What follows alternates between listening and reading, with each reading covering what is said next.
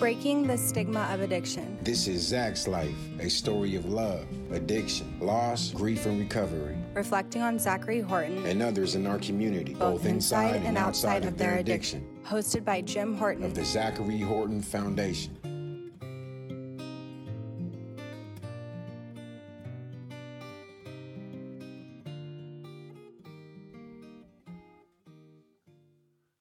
Hello, everyone. We're here today with Tony Hoffman. Tony, so nice to meet you.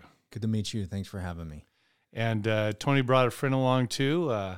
Matt, he's going to be sitting here in the background. He'll yell at us if we get out of line anyway. Is that okay, Matt? Yeah, good to be here. All right. No, for those in my audience who don't know who Tony is, I'm going to have him give just a brief introduction about himself. But we got some important things to chat about today. But so as Tony, as I would describe you, unfortunately, I get to know of the great work that you're doing now, and that's in the recovery community and the things that you're speaking about, the schools that you go and talk to, the young people that you're able to touch, the TED Talks that I've listened to, the podcasts that you've been on, and the message you're delivering is just tremendous. I wish I had just known you in the other world when you were a BMX standout and an Olympic coach and all of those things before life took a turn. But isn't that the way life is sometimes? Different. I say this oftentimes. People that I ran into now in the recovery community are just some of the best people that I know. And of course I have the chance to sit across the table from them like this now, right? Or do events with them or reach out and just see how they're touching lives. And it's just amazing. And that speaks directly that you and I were talking earlier just about the disease of addiction and how that is just that it's a disease. And the person that we're dealing with is still the same. I imagine, as I'm sitting here across the table from you now, that this is what most of your teachers saw when you were in high school. Sure. Well, depends on maybe or maybe I guess which teacher. Yeah. An explanation of myself. If you're from the Central Valley, I'm a Clovis kid, through and through. Right. My parents were upper middle class. Probably had a combined income of $250,000 a year. Put me in Clovis school so I could get a top education in the United States, and I played sports. If you didn't play sports when you were a female, you got involved in cheer. If you didn't play sports, you get involved in cheer, you played in band. I'm a Clovis kid, and I played sports. That's what you do. That's what I do. Today, trying to define who I am and what I do is very difficult because I have my hands in so many different projects and so many different things that I'm trying to build with my story and with my experiences to help people. Today, I'm an owner of a treatment center called PH Wellness in Southern California. I am a nationally renowned speaker on mental health and addiction. I'm a former founder and director of a nonprofit organization called the Free Will Project. I'm a former professional BMX athlete that coached in the 2016 Olympics. But I'm a Clovis kid. I'm just a Clovis kid from the Central Valley of California. And I had a lot of struggles through my childhood that really manifested themselves in my teenage years and that took me to a very dark place. And a lot of teachers didn't like me because a lot of my mental health struggles started to show up by the time I was in high school. And we didn't have a lot of resources to manage those experiences as in Clovis at the time and across the United States. We're still in a place where we're growing as a country and in the infrastructure and what we provide for individuals who struggle with mental health or substance use, which can turn into substance use disorders, addictions later in life. So, yeah, I'm a Clovis kid, played sports, was gifted at every sport, was typically the best player on the teams that I was on. Coaches at all schools knew who I was, whether it was Wahlberg at Clovis West or the coaches at Bullard High School. They were all aware of who I was with my gifts, especially when it came to basketball, until I found a BMX bike and then was no longer a part of team sports. And for someone who never followed any of the BMX stuff, though, when I would see it, I mean, were you at the initiation of the X Games or right when that was How did that? So fit in there? I came from BMX racing background, which is a little bit different than the trick side of things. The trick side is what most people connected with the X Games, was the tricks and the gnarly stuff. Racing was a part of the original X Games in like the early 2000s, but was immediately taken out. And when you get into the workings and the politics behind the X Games, most people don't watch it anymore because it became a corporate event in which the only reason you got an event is because you paid the upfront money to get your event in it. Oh, okay. And that's why it turned into all these really dumb motocross events and these really weird car races. It was because the money behind it was allowing it to become an event that was no longer actually an interest for most people. So as a racer, we were disconnected from the freestyle side of things. We are a very niche sport, very much like track and field, although track and field is a collegiate sport. So we traveled the country into these little rural communities, oftentimes like Rockford, Illinois, or outside of Nashville, Tennessee, or Fresno has a track at Woodward Park that has a national, and we would travel around the tour doing that. So no X Games. Okay. Yeah. Okay. Well, so again, and then that was in the past, and I know one of your nonprofits, because I heard you talk about it before, the Free Wheel. Free Wheel Project. Yep. Right. So that was something where you gave away. You really got to tap in to what your old passion was. Mm-hmm. Right. So talk about that just for a minute. So when I got out of prison, one of my goals was to start an organization that I could work with kids in Southeast Fresno. Specifically Southeast Fresno, because if you're not aware, Southeast Fresno actually has some of the poorest zip codes in the United States. And I wanted to provide an opportunity to kids that didn't have anything. And I wanted to really try to hone in on this idea that prevention really had nothing to do with the ability to educate students on the outcomes of what happens when you use substance, but actually creating an experience within the young person that changed the conversation about themselves and what they were capable of doing in the world, which would then, in my opinion, supersede any type of substance, right? Because if a substance provides an individual a feeling of euphoria, which a person then chases after, if I could create a self-image within a person through an experience that empowered themselves, they wouldn't want to change the way they feel, right? Because they love who they are and the way they feel. And so I believe that I could do that with what was gifted to me, was the gift of action sports. So we created an after-school program outside of the summer camp that originally started called the BARS program, which was Behavioral and Academic Restoration through Action Sports. I'm going to provide an experience. We're going to help you with your school. So we're going to lift your spirits through seeing improved academic performance. Then we're going to provide the equipment and take you to Mosqueda Park, which is the largest cement BMX park in the United States. And we're going to mentor you at the facility of riding your BMX bike. At the end, you can earn your own bike, $400 bike, a lock, a helmet, and a bunch of cool swag from Action Sports sponsors that were supporting me. And we believed that once they found a love or passion for the sport, that if we enabled them to continue to do it after they were with us, that they would then go to the park to receive the high that we wanted them to have, right? Is the shift in inner self-talk about what they're capable of doing and what matters in life most. Yeah. No, that's that sounds awesome. So again, for people who don't know you and oh my gosh, again, just from when we spoke before and even now, the concepts that you're laying out, your understanding of the psyche of young people and how that feeds into and is challenged with addiction. And then you just threw something in there real short. You said, when I got out of prison. Yep. Okay. See, I've seen the TED Talk, so I know that there's a story there, and you don't need to rehash it, but just I want the audience that don't know who Tony is to understand that there's a whole person there that I'm sure seems like a whole world away. Sure. That I can't even fathom, again, given the conversation that we're having now.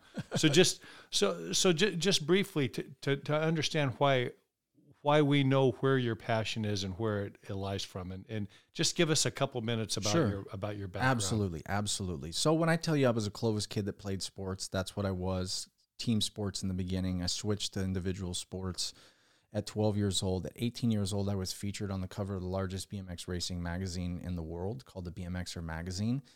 And I was well on my way to being a very successful professional athlete by the time I was a senior at Clovis High School. What most people didn't know was I didn't want to race BMX. I did it because I was good at it. And the only reason I got on a BMX bike was because I got kicked out of 7th grade for selling weed to a girl. Wow. At that time, I only played sports because that's what everybody did. Right. My biggest struggle was that I was better than everybody at sports because my inner self wants to create programs and do things that help people. These were manifestations and understandings that I came to when I was in a prison cell and had just too much time to think, which actually turned out to be a gift, right? Was I really like helping people. I always helped my neighbor kids. It was always about making them better athletes, making them better students, and giving of myself and my time to see these other people grow and reach their potential.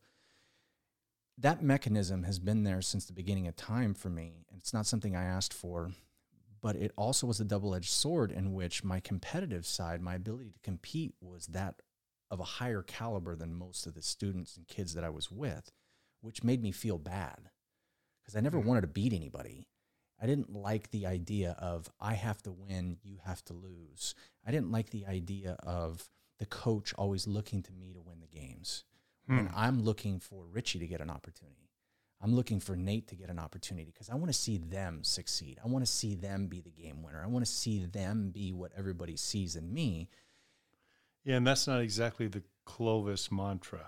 No, it's not. And so for any of us that have dealt in Clovis schools and that are around, it's all about winning. It's all about winning, right? And it's weird because I have this desire to be the best, this work ethic, this intentional focus to be the best, but I also have this other side of me that doesn't want to beat other people or be the best if they have to feel like they're not the best. And so during this time of middle school years, because I had these mechanisms in place that were kind of my innate features, I had this really confusing time in which I was warring with myself and who I was and what my place was in the world, and I really didn't like it. I didn't like the anxiety that came with who I was.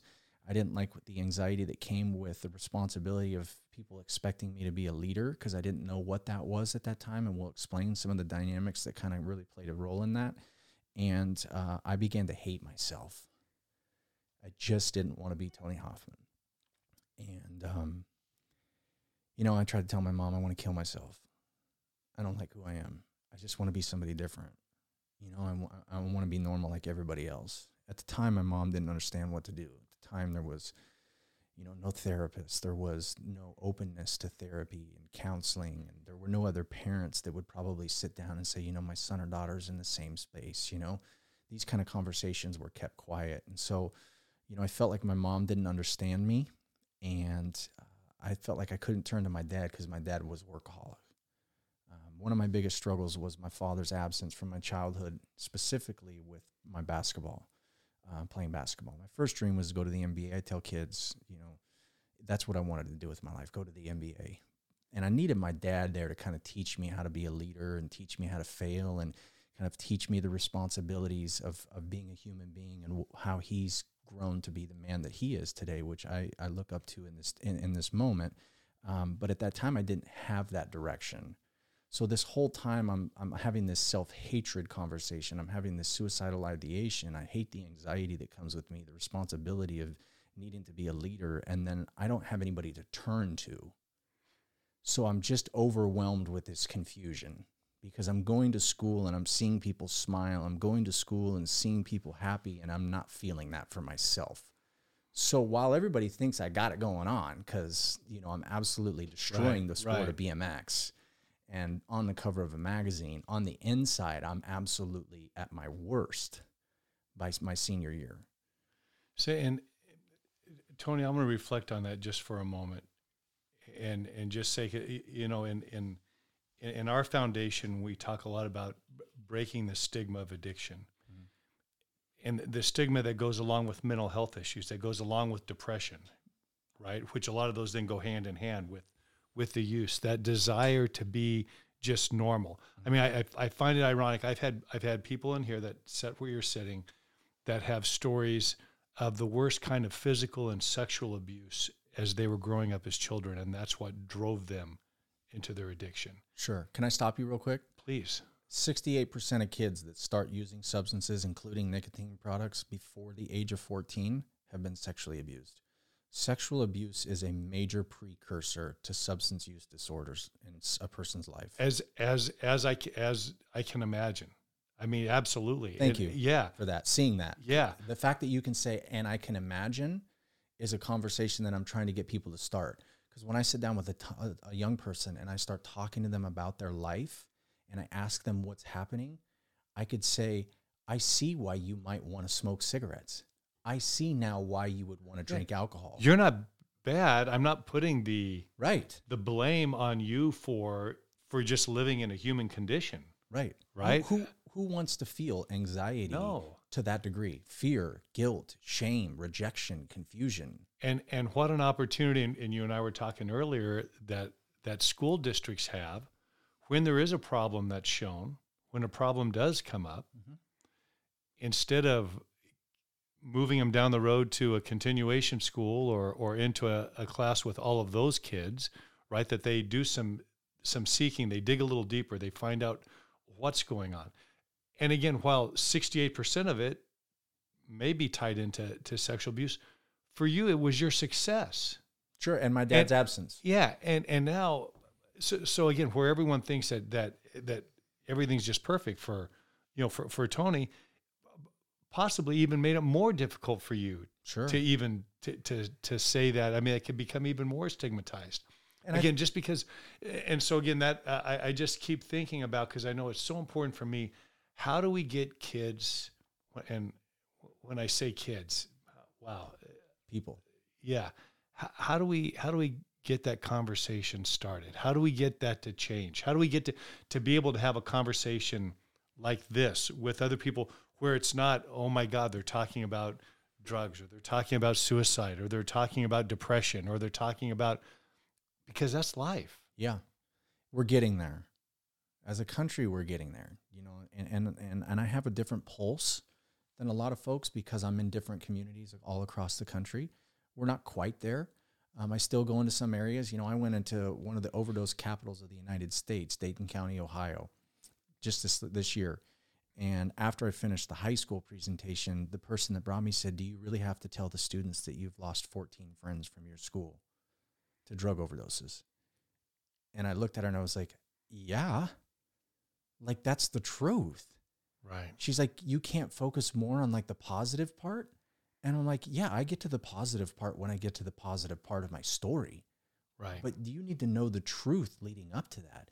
And that is a bunch of middle-class kids, upper middle-class white kids, struggled with mental health, struggled with trauma, struggled with managing their own experiences. One of my co-defendants that's dead, his mom was a teacher. High expectations to be an excelled learner in school. By the way, high expectations create anxiety disorders in itself. Perfectionism, these things that are hard to keep up with. When we don't learn how to manage those experiences, it tips our scales so far to one direction. A drug or a substance can absolutely appear to provide some type of relief to the person that's using it. And then when you mix that with the component that addiction's not a choice, Brother, how do we... So the conversation starts with much younger students. My idea is that every young kid in elementary school should be introduced to a therapist on campus at least twice a year. The idea behind this is that we normalize the experience of utilizing a safe space to have conversations. It also begins the conversation of, or centered around, every person has experiences and things that are happening in their life that create emotions. But now, if I'm the parent, and I'm going to push back on this, what you're saying? Something's wrong with my kid? He's got to see somebody now. I would twice a year. There's nothing wrong with my kid. I mean, I can just hear the sure. Well, yeah, absolutely. I can just feel that and that pressure and that pushback. And that's the stigma. And that's the stigma. What you said that was most important to me about that second is you said it'll normalize the conversation. So now when that young person is feeling whatever that's not normal, it's okay for him to go and talk to somebody about it. Yep. That's the first response, to talk. And I can tell you, while I don't believe that my actions, that my actions caused my son's addiction, absolutely, they still had an influence. Sure. They still had an influence, and I can tell you that I am just so ashamed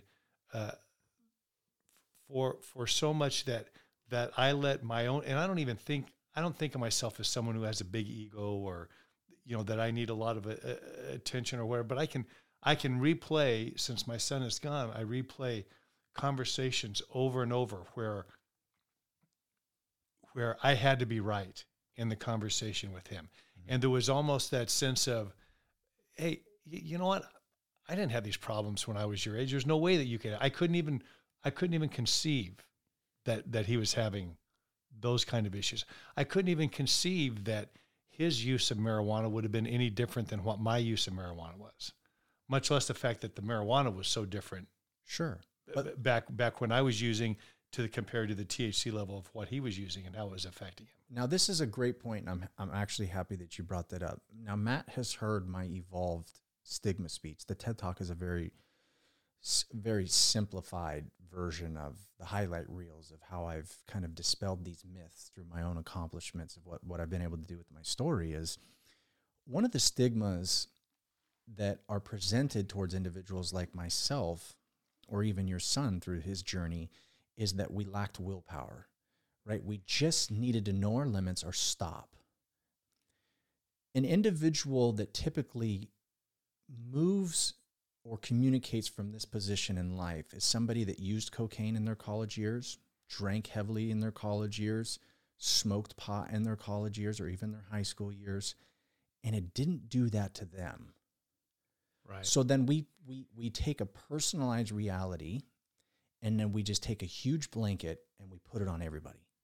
Yeah. Because it didn't happen to me, the fact that it's happening to you means that you just need to man up or pull up your britches and say no, stop, and use your willpower. Just stop. Just stop. If it was that easy, I would have never went down the road I went down. If it was that easy, your son wouldn't have went down the road that he went down. There is something uniquely different about my brain, your son's brain, Matt sitting next to me's brain. I can't control what happens once the substance is taking its toll on my brain because the addiction started. And that's something that, some people say, well, are you blaming your dad? And I'm like, no, because I was already struggling. The experience with my dad exacerbated some of those struggles and confusions, but my dad did not engineer my brain. He didn't.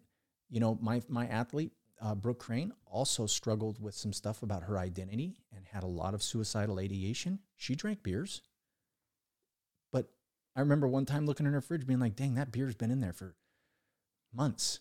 And she goes, yeah, I just don't really like drinking that much. That's because her brain is totally different than mine. Right. We both had enough backstory and mental health struggles on the foundational side for her to be just like me. But her brain is not like my brain. She doesn't have the addictive brain. And it's so hard for those of us who aren't, that don't struggle with addiction, to understand that. Right. We just can't, because again, like I said, in college, we all partied. Yep. And partied hard. Yeah, I know.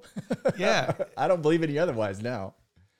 So, but again, how is it that you can't, that you can't stop? And now the closest thing that I have to understanding that now is I have never dealt with depression. I've been a little melancholy at different times during my life, like everybody. What I would call is average, yeah.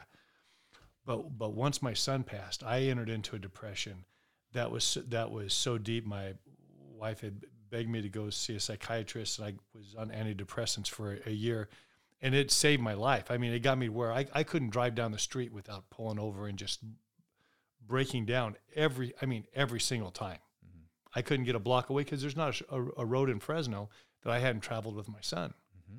So there's just memories and triggers everywhere, right? And I thought to myself at that moment, when my son talked about being depressed, and I could never, in fact, I don't even remember those conversations. That's how much I blocked him out. Mm-hmm. If he was only half as depressed as I felt for that year after he passed, I don't know how he survived. Well, and now I do know how he survived. He did whatever he could. He taught himself how to Yeah. survive. Yeah.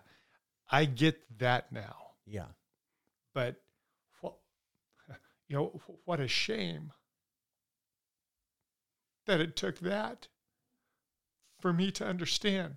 And now, trust me, I'm much more empathetic when I talk to people and they talk about being depressed or they talk about issues that are happening in their family.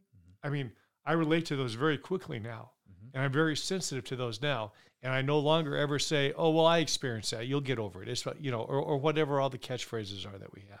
Anyway, it was just that's interesting. But I in my mind, I like to apply that, especially when I'm talking to young people that are in recovery and new into recovery. And I just, boy, I really feel for them and where they're at and what they're feeling. I just want their life to somehow be, I want them to know that they're still loved. Yeah. That And that's they're the right still a thing. good person. Yeah. I always say, where did you learn about people who struggle with addiction? I try to stay away from the word addict as much as possible when I'm in a super public forum, only in a very private conversation where I'm still okay identifying myself as an addict. Some people don't like that anymore. Where did you first learn about a person who struggled with addiction? What did he look or she look like? And how did that play a role in your overall belief system about individuals, which also then turned around and played a role in how you didn't listen to certain parts of your son's story when he was telling you it? Because your son doesn't look like what you were taught. Right, like everyone in the 70s and 80s on TV in the Just Say No campaigns and all that. Yeah, no, exactly. Or for Clovis kids. Yeah. Drug addicts come from Southeast Fresno, Southwest Fresno, North Fresno. They don't look like us. They don't have money like us, which is why we gravitated towards the pill bottle. Right. Because the pill bottle was something that was significantly different than what the DARE program presented to us, right? The DARE program presented these hardcore-looking criminals that had different color skin, that had different color, their race was different, their families were different, their homes were different, their communities were different. So we had this idea, this perception of what an addict, quote unquote, looked like, where they came from, and all of these social constructs that subconsciously were building this belief system in our mind that it can't be us. Right? It can't be your son. Right. That doesn't happen here, because it's as simple as you just need to start doing the right thing. Stop this and do this, and it's that simple. Unfortunately, it's not. And that's why your work is important, right? Because you're helping other parents that can identify with the way you and your wife look and your son and understand that has nothing to do with racial lines. It has nothing to do with economic status. It has nothing to do with where you've got your education from. It is everywhere, anywhere, and it can happen to anybody. And the brain part is the uniqueness to the individual who struggles with addiction. It has nothing to do with anything else. That's, man, what a message. So when are you, Tony, when you speak to schools, is this now a lot of the message that you work with the kids on, or how do you get that across to the kids and to their teachers where the light bulb goes on? Sure. Right? Sure. I think what I do is try to use, and Matt will know, I think can attest to some of this stuff because he's been watching me speak, in the last 6 weeks several times, is I just keep it personal with my story. This is my experience with my father. These are the feelings and thoughts I had pre my experience with my father's abandonment and lack of time that he was giving me because of his work. Here's how I managed that experience. Here's what I believe are now the mistakes that I was making when I tried to manage that experience. Here's what I thought was working. Here's why I thought it worked, because it took away my anxiety. It took away my depression, my suicidal ideation. It made me normal, so to speak. And then here's actually what happened. Here's what I now do with my life as a result of being able to be a person who survived the addiction for 15, almost 16 years. And I think just telling stories and personalizing those stories with some mental health mechanics behind what was happening Right. helps them understand without making them feel like it's a mental health lecture. Right? It's giving them a place to connect with my feelings and my behaviors and my thought processes. And because I still feel like I'm a kid, I still feel like I can identify with those 12-year-olds today. Right. You know, it's like when I was at the continuation school just in Minnesota yesterday, you know, the kids that said, we feel like you understand us. And it's like, I do, because I was you. But for me, once I was kicked out of 7th grade, I was able to kind of tighten it up and get back into the larger form of school, Clovis High School. Even though I was there, I still felt like one of them at Gateway, right? Like I was an outcast. I was a black sheep. I was misunderstood. I was supposed to be over there with them. And so I do get them. I do get the mental health, the trauma, and how that's all creating this behavior. So yeah, what do you think, Matt, right?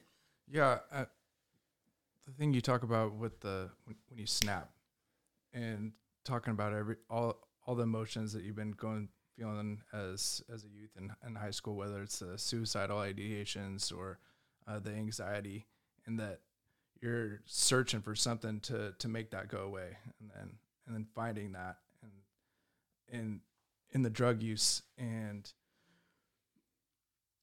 it's not the permanent answer, but it's a way that they are able to relieve that pain. Yeah. And I think that's the way that they really identify with what you're talking about. Yeah. So there's a moment when I take them, because I take them through everything. I take them through the robbery, how that happened, what that was like, and I tie it into kind of some vaping behaviors as well. But I get to the point where I try OxyContin for the first time, and the snap is what instantly fixed what I had been trying to fix since I was 12. I just wanted the anxiety to stop. I just wanted the depression to go away. I just wanted the suicidal thoughts to go away. I just wanted to be normal. Instantly, I could achieve that with a half of this green pill. And all I was trying to do was just be normal with it. And people tell me, and I always use this as an example, people always tell me, you know, I tried cocaine. I tried a painkiller and they gave it to me after a surgical procedure, and I only took one, or I only did it once because I felt out of control when I did it. And I don't like feeling out of control. I always turn around and say, what if I told you I felt out of control like you did when you were on that substance, but I felt out of control without anything? And then when I took that substance, I instantly felt what you get to feel without any substances. Would it make sense why I would do this? Because all I was trying to do is achieve what you were wanting. Right. A sense of balance. Right. Well, you know, I've told this story several times. I was speaking to a group one time, and the people I was speaking to, and I told a story about my son, and they immediately wanted to know, you know, we got to blame somebody. So, Jim, did you find out who the dealer was? You know, who's your son's dealer? You know, these are people, we should string them up. And I had this epiphany, and I said, you know, my son's first dealer was probably me and his mom. Mm-hmm. You know, here in, you know, especially in my generation, if you go have a surgery and you come home and you don't take all your medication, they're still stuck in the medicine cabinet. Mm-hmm. From the time my son was 4 or 5 years old, if he got sick, we gave him a pill. Mm-hmm. And then if he was really sick and we went to the doctor would prescribe more pills. So is it any surprise then when he was 14 or 15 or 16 and wanting to feel normal? Mm-hmm. Like you said, and one of his buddies said, hey, dude, take a Xanax, man. This is shit. Yeah. Why wouldn't he do that? That wasn't like, I mean, we trained him. Yeah. Yeah, but you were also trained to believe that was the route as well. You know, if we're going to do that, we also have to do, I've loosely throw out the word boomer, and or the generations very close to it, at no fault to them. They were taught that doctors were the highest educated people in the world. They studied the human body, and the medications that they were creating were designed to fix things that were wrong with humans. Take this pill, it fixes the problem. We've then come to find out 40 years later that pharmaceutical companies oftentimes are creating drugs for profit, not for the well-being of human beings, and that doctors are actually given pills by people that just have bachelor's degrees that are basically sales agents that teach the doctor about the drug. Right. So the doctor doesn't even necessarily know about the drug. Right. And this is why we have to do our due diligence now when it comes to medications. But no, you're absolutely right. And that's exactly the situation that, and I tell that story that way, again, for other people that are my age, to say that I understand it now. I don't beat myself up about that anymore. I mean, because I could forever. Oh, sure. Yeah. Right. But I just think that's interesting. And especially because we're the ones also that are the administrators in the schools. It's interesting that, you have a kid that all of a sudden is using, he's all of a sudden involved with this. And you say, well, why would you do that? Why would you even mess around with that? Well, it's because, again, that's what we've been taught. Right. And like you said, it's a generational issue. It's not like, it's not like all of a sudden there's a whole bunch of bad kids. No. And you know what? I commend you on that, because I'm a person who has committed my life to internalizing events and things and circumstances and outcomes. And I truly believe that peace, joy, serenity, or a feeling of an overwhelming amount of positivity is something that we find within ourselves. We don't find the drug dealer and feel justice that removes the pain. Right. We don't find the family that had a person sexually abuse our child and get them in jail and then feel the vindication of knowing that this predator is no longer on the streets, right? The work is actually on the inside. Is what do we do with this outcome, this situation, or this event that we're a part of, and how do we personalize it in which we then take that and give it to other people? That's why I commend you on what you're doing, because you're never going to remove the loss of your son. That hole will be there for the rest of your life.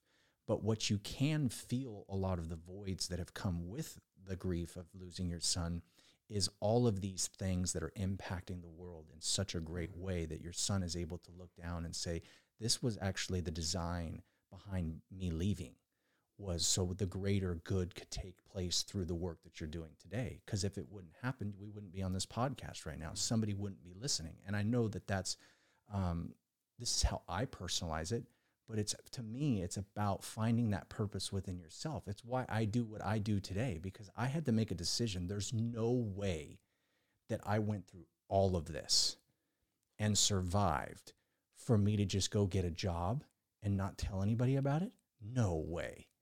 Like, there's got to be a greater purpose to this. And I'm going to find that. And then finding that, that's where my pieces come from. I'm not perfect.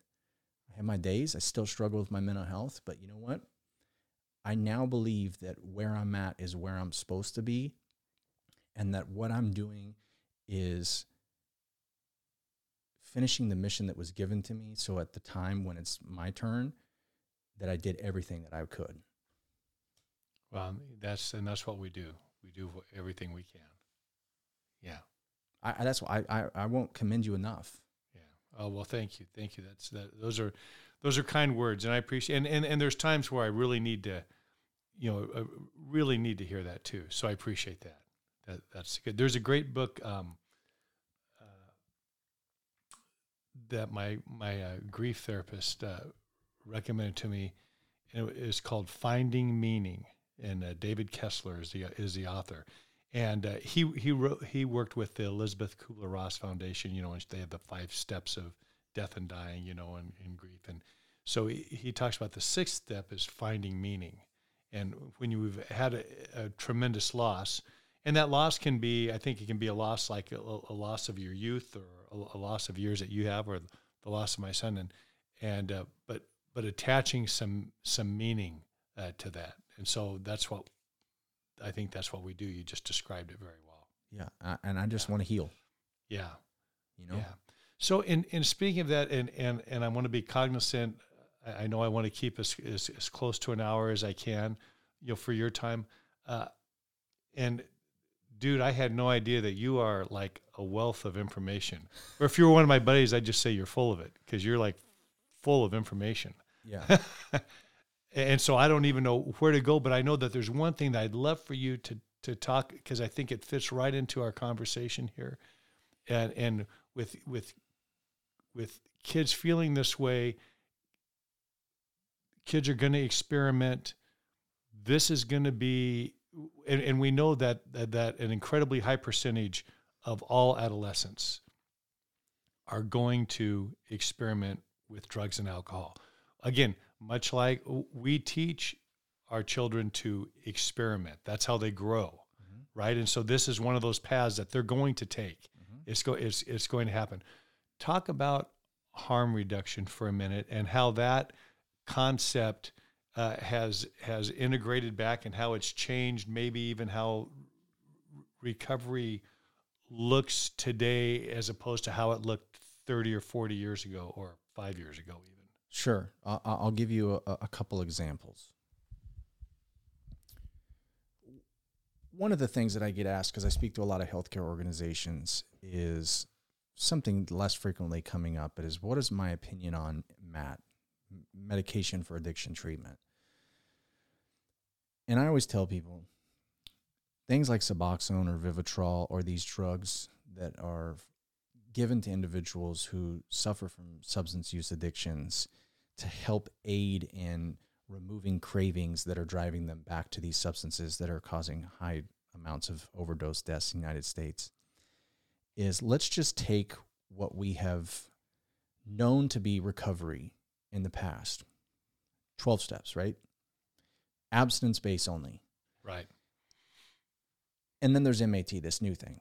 If this city was to flood and there were rescue crews, and we only had two types of rescue crews, one boat was filled with abstinence-based only people.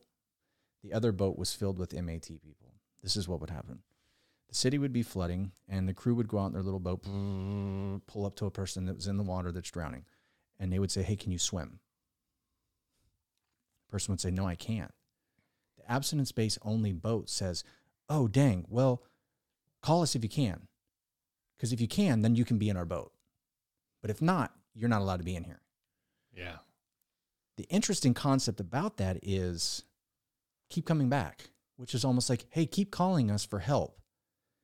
But you can't get in the boat when you call unless you're able to swim, because we only allow swimmers in the boat. Keep coming back. The MAT boat pulls up and they says, can you swim? And they say, no. And they say, that's okay. We have a life raft. John, get the life raft, throw it in. And they throw him a life raft. Hold on to it. And they pull him in the boat. They sit him down in the boat. John gets to know their story, finds out why they can't swim. And John says, I'm a certified specialist in teaching people how to swim. My partner, April, over here, she's also certified in helping other people swim. We want to try and teach you. Stabilize this individual, put them back in the water, see if they can swim. If they can't, we say, that's right, get back in the boat. And we're going to continue to work with you and try and teach you how to swim. Really what harm reduction in form of medical assisted treatment is doing is giving people an opportunity to not have to feel the cravings that are driving them back to the substance that's killing them, and stabilizing them in an environment with therapy and the tools of recovery, whether it's smart recovery, whether it's 12-step recovery, whether it's spiritually based through Christ-centered tools of Celebrate Recovery, whatever it is. We're stabilizing and empowering the individual to utilize these new coping skills to deal with what it is, their root cause of why they use. And there's no time limit on that. Nobody is expecting anybody to be perfect. The other side, which is changing and evolving, usually will say you're not in recovery if you're on Suboxone. You're not in recovery if you're taking a Vivitrol shot. Well, I would challenge that and say, yeah, they are. If they're working towards an internal cleansing in which They're trying to be a better person for themselves and others and make an amends and do inventory work and give back to others. They are very much in recovery. What we have to recognize is that opioids, the way they attach themselves to the brain as an antagonist, work much different than the drugs of your day. The opioids today have a craving period that lasts 6 months longer than the average substance, which means while an individual is getting sober on opioids, they're going to feel the pull and the crave and need and desire for the drug 6 months later, just like they would at day 2. They just won't have the physical symptoms of the withdrawals that are created through the opioids, if that makes sense. Sure. So MAT is actually stopping that craving from occurring while we stabilize the individual and get them on a path of recovery.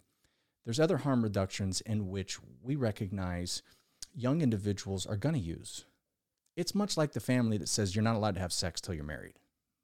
It's a really cool concept until you turn 18, 22, and you're in college and everybody's hormones are at an all-time high, right? Like you're the dog jumping the fence because that's just kind of human instinct, right? As we have that human instinct, the individual or the parent says you're not allowed to have sex till you're married, knowing that they had sex long before they were married. Sure. And we teach them this idea that's not really true.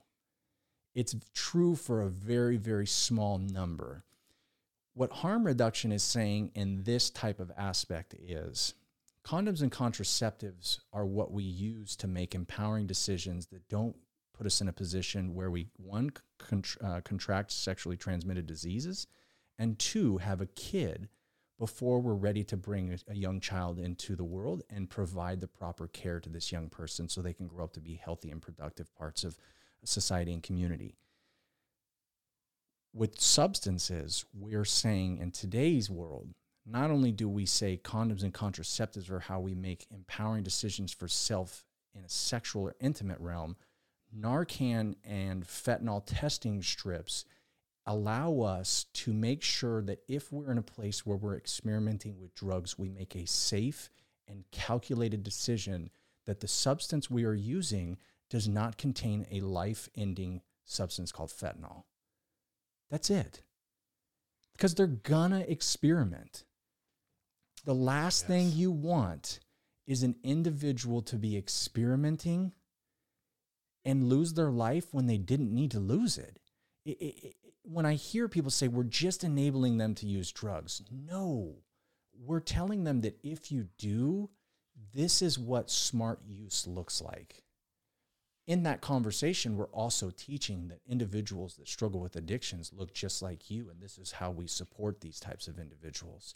In that conversation, we're now connecting mental health and trauma to the experimentation and trying to change the way that we feel and secure our emotions. So are we using these tools to cope with our experiences, and is that what we want to do in our pathway of trying to find some emotional security and regulation? Is we're trying to educate individuals on the reality of world now. Safe injection sites. The jury's out on that, right? Because if we're giving needles and we're giving them away to shoot dope in the wild, then we're just saying it's okay to use drugs. Sure, but we're also putting them in an area where they can only use those substances. This is my opinion. Places like San Francisco, there should not be an open shooting gallery in the public. If we open up a safe injection site in a place like Seattle, San Francisco, Los Angeles, Chicago, New York, that should be the only place.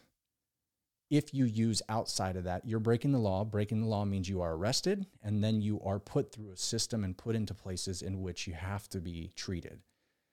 If you go to the safe injection site, you are free to do what you do, but you're also confronted by nurses, social workers, doctors who have compassion and empathy for your situation and let you know that if you need help or you get to a place where you're ready for that help, we have all the resources available: housing, treatment, aftercare, whatever that may be, continued mental health counseling. And Tony, I've read several different accounts where exactly what you're explaining is in other countries is working very successfully.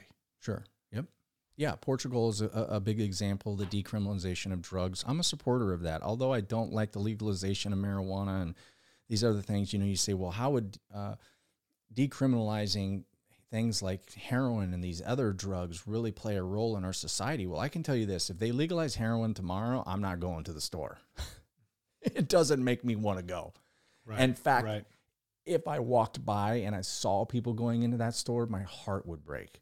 Just like it broke every time I watched somebody in prison put a needle in their neck that I knew was being shared with 1,400 other inmates, and they were instantly contracting all types of diseases, because you have to be in a lot of pain Right. to be there. But if we diverted the money we spent from trying to lock individuals up, because see, like, you go get the dealer that gave the stuff to your son, right? You get rid of him, but who's next? Right. There's always somebody else in line. Right.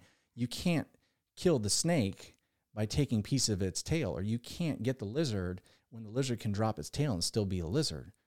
The source is still going to be there, but we can take the money we're doing and spending on chasing parts of the tail that get dropped every time and build up a bigger social network, more mental health facilities. I truly believe that every person that's acute mental health in San Francisco needs to be in a facility that we take care of them. They should not be on the street. We should have a duty as a community and society to take care of them. Letting them sit in the street and kill themselves with substances is absolutely insanity to me, right? But we don't have the money to build the facility for them. No, but and those are discussions. And again, that's where I'm saying, man, we could talk. Oh yeah, because we can build plenty of prisons, right? Sure, And I've been to a lot of them. Yeah. when I hear it, when I hear about all that, and then when I hear about the populations that are in prison and the related drug offenses that are. And then I'm thinking, well, if drugs were decriminalized, and if all of that money that's using just to house people that have been criminalized for something that, that they may not have control over, sure, that it truly is just a substance use disorder, sure, right? I mean, what a difference that could make in our country. But there's a mindset, and it's not an easy answer either. No, it's whenever not. I love to have these kind of conversations because I can kind of, I can argue both sides.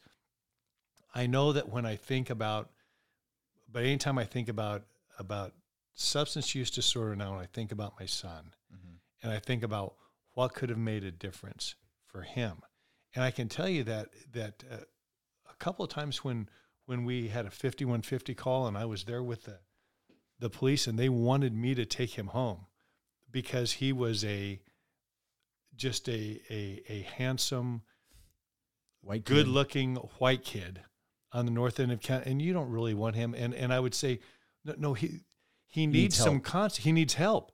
He needs help. He needs to know this. He doesn't need to go to prison for 5 years, right, for everything that he has in the car right now, because they didn't even want to, look. That's part of. It's like the pendulum swings one way or the other. Either we're going to throw everyone in prison. That even says marijuana, or we're not going to do anything to anybody short of them having, kilos of heroin in their trunk. Right. So finding some kind of balance in that, and I think you laid it out very nicely. If we don't have that, since we know that that's not in place right now, I think that one of the best things that we can do is, again, continue to have these conversations. These are the kind of conversations I often say that if, when Zach was 4 and 5 years old, we started talking to him about skin cancer. And in the summer times here in Fresno, it's really hot. Dude, we'd spray him down, with suntan lotion. He never had a bad sunburn ever in his life. Yeah. Right? Right? Not even a problem. By the time he was a teenager, he did it himself. Didn't even think about it. Not a single time did we talk to him about addiction when he was 4 or 5. Sure. Heading out, or 6 or 7 or 8 or 9. Maybe we had the talk once, maybe there was something on TV that sprung it up once. It needs to be a normal part of our discussion. Sure. And along with that, the other things that you're mentioning with mental health and how that all ties in together. Yeah, emotional regularity is a huge thing. And that's a conversation that I encourage parents and communities all over the United States to really dive into, is the emotional wellness of our kids, the emotional stability of our teenagers. And encouraging vulnerability, the ability to share our story no matter how painful it is, because in sharing, we release the emotional pressure we experience, but we also release the emotional pressure of those who hear us and feel us through their own experiences, and then give them the courage to release their emotional pressure through the vulnerability and courage of them sharing their story. Why do you think, Tony, there's so much fear around that? I mean, obviously that's not where you're at now. That's not where I'm at, but we've chosen this life based on other things that have happened to us, right? Mm-hmm. But I wasn't like this. I wasn't this open before my son passed. Sure. Yeah. I Here's it is. Most people aren't accepting of it. I'm sitting across a very intelligent man who has obviously grown in their own right through their own painful experiences. Some people could sit across and run this podcast and have no problem telling me they think I'm full of shit. In fact, I've been on that podcast. For 30 minutes, I listened to a guy tell me he doesn't like me. And he doesn't know what it is, but there's something about you. I'm just getting this really bad vibe from you. Wow. Well, if that's my experience through vulnerability, and I'm not in a place yet where you could tell me whatever you want. I honestly don't care if it's negative. That's where I'm coming from when I say that. You could say all the bad stuff about me. You can say everything negative. And I'm at a place in my life and in my journey where my self-acceptance is so good that the opinion of somebody else will affect me for a very short period of time. But for a person who's young, for a person who is trying to find stability and security within themselves, if vulnerability is met with judgment and shame, why do they want to talk? Yeah. You're shutting them down. Yeah. And oftentimes family dynamics already create that. How to Do the Work. Have you heard of that book? Get it. Write it down. How to Do the Work by Dr. Nicole LePera. Her and I actually have a partnership, and I mail people books. Students books. She is an absolute magician of a psychologist. What's her name again? Nicole LePera, NicoleLepera. This is a book that I think every parent should read. Every person in the world should read this. But if you're over 40 years old and you're listening to this podcast, buy this book. It's one of the only 5-star books on Amazon with thousands of reviews. She is, again, a magician. She understands all family dynamics in which high expectations were there. Triangulation is there, where one parent is always talking about another parent's trauma that they're creating with them and how that plays a role on the kid, and then what that shows up in their behavior. Is so much of how we behave in the world was modeled to us through the experiences we were having in our childhood with our parents, right? And so many of us don't know, because generationally what we're doing is repeating what our parents did, what their parents did, and their parents did. And we find ourselves attaching ourselves to individuals that are very much like our parents, not because sometimes they're the one, but because sometimes they fit the dynamic in which was created when you were a child. It's what we know. It's what we know. Subconsciously, in the very back of your mind, you're being controlled by these things that happened when you were in a place where you couldn't intellectually or cognitively understand what was taking place. So that in itself, I think, is something important when you say what you're saying, is that this piece here with the parents and how children are treated without knowing, because your intentions could be absolutely great, that we're stifling a young person's ability to say, I need help. Because what if when they tried to ask for help, we told them you don't get help without even saying that? Boy, that's amazing. This is where my life's at now, man. It's really trying to ride out this deep, deep journey of, understanding social constructs and, neighborhoods and how outcomes happen and how it's all connected to our psyche and mental health. So as we close today, Tony, you've talked, we've got to hear some of the things that you talk to young people about, some of your ideas. Boy, and like there's only about 20 different areas that we could go off for another hour each. So right.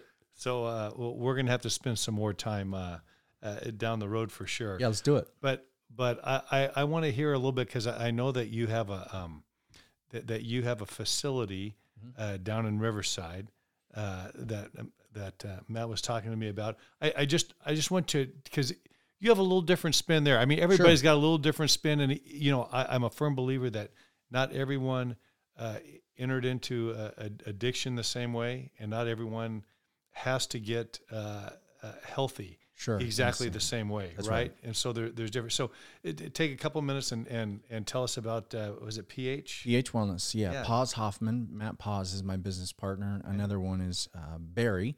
Barry is actually the business mentoring component. We have a world-class career center built into our treatment center for those who are looking for a career outlet that may have been just as impacted with a record, as we can still get them $21 an hour, 401ks, and healthcare benefits by going through our nonprofit we created that sits underneath PH Wellness called Merge Opportunities.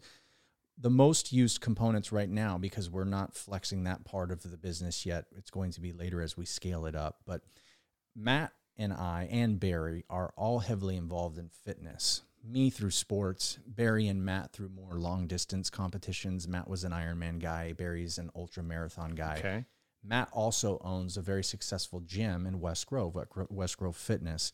When we came together, we really wanted to create something unique in that most facilities aren't offering fitness within the facility.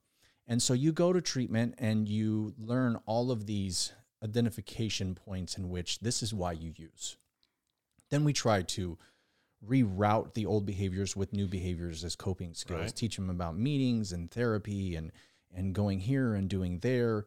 But we feel like part of the shifting in self-belief can happen through fitness, is seeing the body go from feeling tired and lazy, strung out on substances, to alive, thriving, and well through the activity of fitness. And that not only do you feel that while you're lifting and working out as you get the endorphins going, but with consistent behavior, you also get to see the transformation of who you see in the mirror, which we believe is a direct connection to who you start to see through continued mental health therapy, through continued meetings, through continued contact, through religious organizations, however you decide to choose your recovery path. So we built an organization that has a heavy fitness component. We have a 4-acre property in Southern California with 3 different houses. Right now we're licensed for 12. It's detox, residential, and sometimes PHP. We're looking to have a PHP facility as well. And we hire only master's level clinicians. I'm a true believer that any individual who sits down and wants to get sober, is trying to get sober, should sit with the highest educated individuals. All of our other employees carry no less than 5 to 30 years of sobriety. The only ones that may have less time than that are our technicians, which is our, usually our young people that are getting into recovery and have at least a year and want to get involved in staying. And so we do that, is hire technicians who have over a year, but everybody else that's facilitating groups, our program directors, everybody around the clinical side has a minimum of 5 years of sobriety.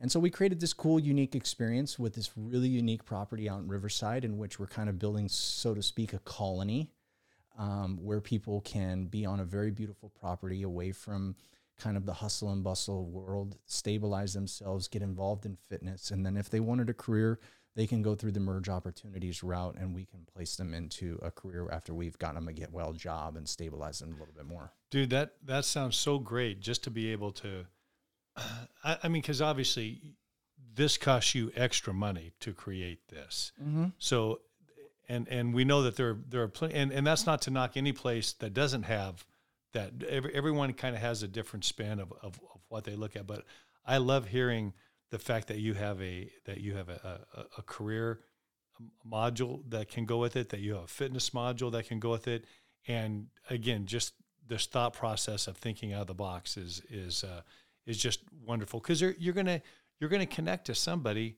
out there who's thinking about treatment, but you know what?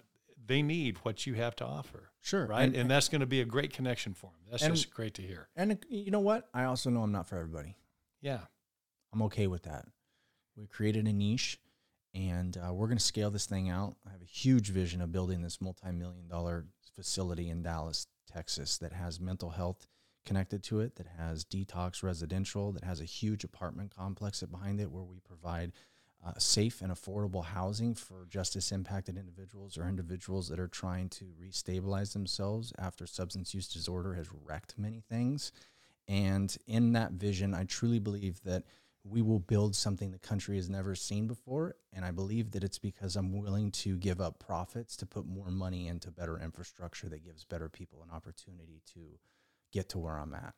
Dude, I love your spirit, and I love your spirit of giving, you know, and I knew, and I had never met you before. I just been associated with Matt, you know, and again, so you guys are simpaticos, you know. Yeah. Hey, let our audience know how they can get in touch with you if they want to reach you or if they want to find out about your PH facility. Sure, yeah, absolutely. Tony M. Hoffman on Instagram is where you can find and follow my daily journey of traveling 250 days a year.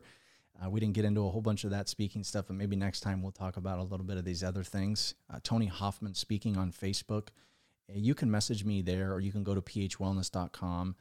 Send an inquiry, or TonyHoffmanSpeaking.com, and send an inquiry that'll go directly to me, and we can have a conversation about speaking, about recovery, about anything that has anything to do with life. I'm always open to conversations, and I really just make myself accessible doing this kind of stuff. So, yep. Brother, thank you so much for coming. I can't tell you how much I appreciate you sharing everything that you're doing. It's fantastic. Matt, good to see you again. Thanks, Jim. Thank you. And as we go today, please be sure, reach out to someone today. Tell them that you love them. This is Zach's dad. This has been an episode of Zach's Life. Thank you so much for listening. For more info on our foundation and for addiction resources, visit ZacharyHortonFoundation.org or check us out on Facebook and Instagram. If you have a story to tell and want to be a guest on our podcast, email me directly at jim@ZacharyHortonFoundation.org.